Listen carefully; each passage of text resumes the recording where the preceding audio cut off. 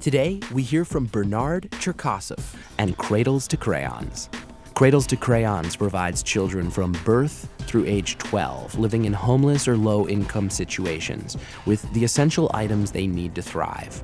From winter boots to books and school supplies, they provide everything for free by engaging and connecting communities that have with communities that need. Over the past few months, charities across Chicago have come together for a competition unlike any other. Focus. Your organization could do 100 things, and they could all be wonderful. Focus on 2. They'll each have 3 minutes to convince a panel of business and civic leaders that they have the vision and passion to create lasting change. On the line, funding and exposure to 300 Chicago area business, civic, and nonprofit leaders. The missions are real. The advice is real, and most importantly, so is the money. I'm Jesse Batend, and this is Fast Pitch. Hi, I'm Bernard Cherkasov. I'm the Executive Director of Cradles to Crayons. It's the first day of kindergarten. Trinity is 6 years old. All the kids are sitting on the rug staring at their brand new teacher, except for Trinity. She's wiggling and jiggling, not paying any attention, and disrupting her classmates. By mid-morning, she asked her teacher to help her in the bathroom, and she said, "Can you help me put up my pants? What my mommy has me do is push in my tummy so she can zip up the pants." It turns out her pants were so small and so tight that they hurt her, preventing her from being able to stay still, listen, or learn.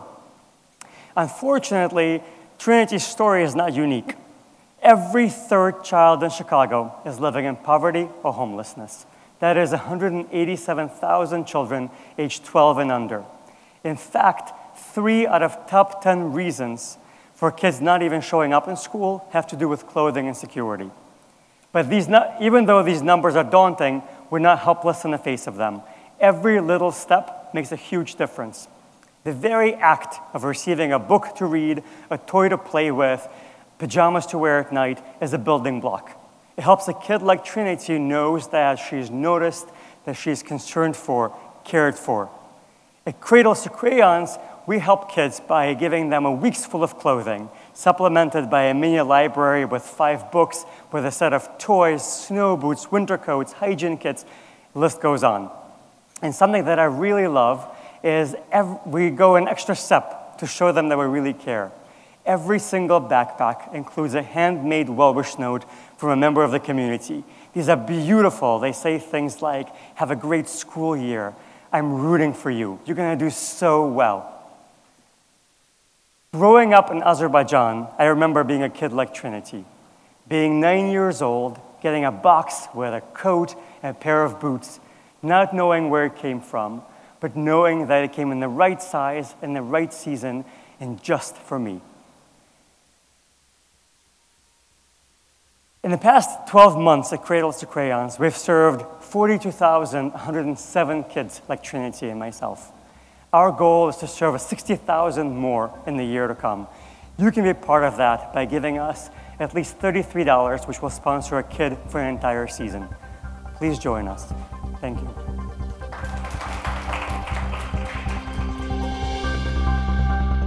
I love Bernard. I mean, He gets up on stage. I'm like, I can listen to this guy for 10 hours. I'll give him whatever money he needs. I like the organization. I like the story. I get it. I don't know. He's one of my top contenders. I agree. It's interesting because I think on paper, before we got into this, I struggled with the concept. Totally. Like, wait, with all the organizations that we have competing, why do we have someone who's just given stuff to kids? And his line that I had missed the first time, but they shared yesterday and somebody repeated in the comments about how important it is for every kid to know that they matter.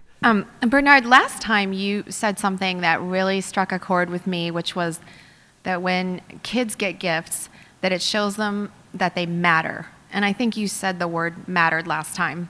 And that was really emotionally resonant for me. And I didn't get that this time. I actually turned around and went home to my daughter after your speech, and I said, "Do you know that you matter?" And I think that that's really powerful. Just that you're seen, because that's part of the human experience, right? Is that we all want to be seen and cared for. So I just want you to put that back in. Thank you. I actually meant to, and I glossed over that in my remarks. I mean, it's hard not to tear up when you hear that. I mean, it is critical. And the fact that he's able to share in that 3 minutes how being a kid and receiving that gift really explains or helps those kids understand that they matter, that immediately connects you to like, that's why I want to give you money. And you're right. He is very compelling as a person and as a storyteller. And I think that I think he's another one of those people who just has to keep pushing and keep getting better because there are lots of other people who are going to as well. And, I mentioned that I don't really give high scores, but I'm looking at him and I'm giving 4s and 4.5s across the board because he's pretty much knocking out each category really well. And yet I don't feel motivated to pick him as the winner yet. Like he's a guy that could easily get into the top 8, and he's a guy that could easily get into the top 3. But I can't get my head around why I haven't yet said this is the guy that should win. Yeah. I really liked his personal tie. He got a backpack, and that is why he came to this organization. I mean, it just flowed beautifully. I think he is, from day one, in my top 3, really strong contender. I think it's worth mentioning how much synergy there is between his organization and his pitch, in the sense that he has an incredible advantage that he's hitting people on a need basis and on an emotional basis, because those packs come with the handwritten letters to the kids that say you matter. So he's helping people in an emotional way. He's also helping needy families. I mean, winter boots in the middle of winter, his initial story also is so well told because it sounds like it's a different organization. He's talking about this girl who can't focus in school. She can't pay attention. She's wriggling around. Turns out that's because she has clothes that don't fit. Wow. What a twist. Totally. You know, like from a storytelling perspective, it sucks you in and you're like, oh, okay, I am listening now. Right. So, it's on Bernard to lose. Yeah. In terms of being up there in the final pitch, he's done a great showing both times. I can't wait to see what he brings the third time.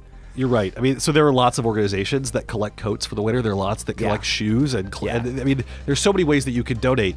But you're dead on right that this is one where there's a personal connection as well. Yeah. Even though you aren't able to be there to hand those clothes over, you almost are. Yeah. So that's cool.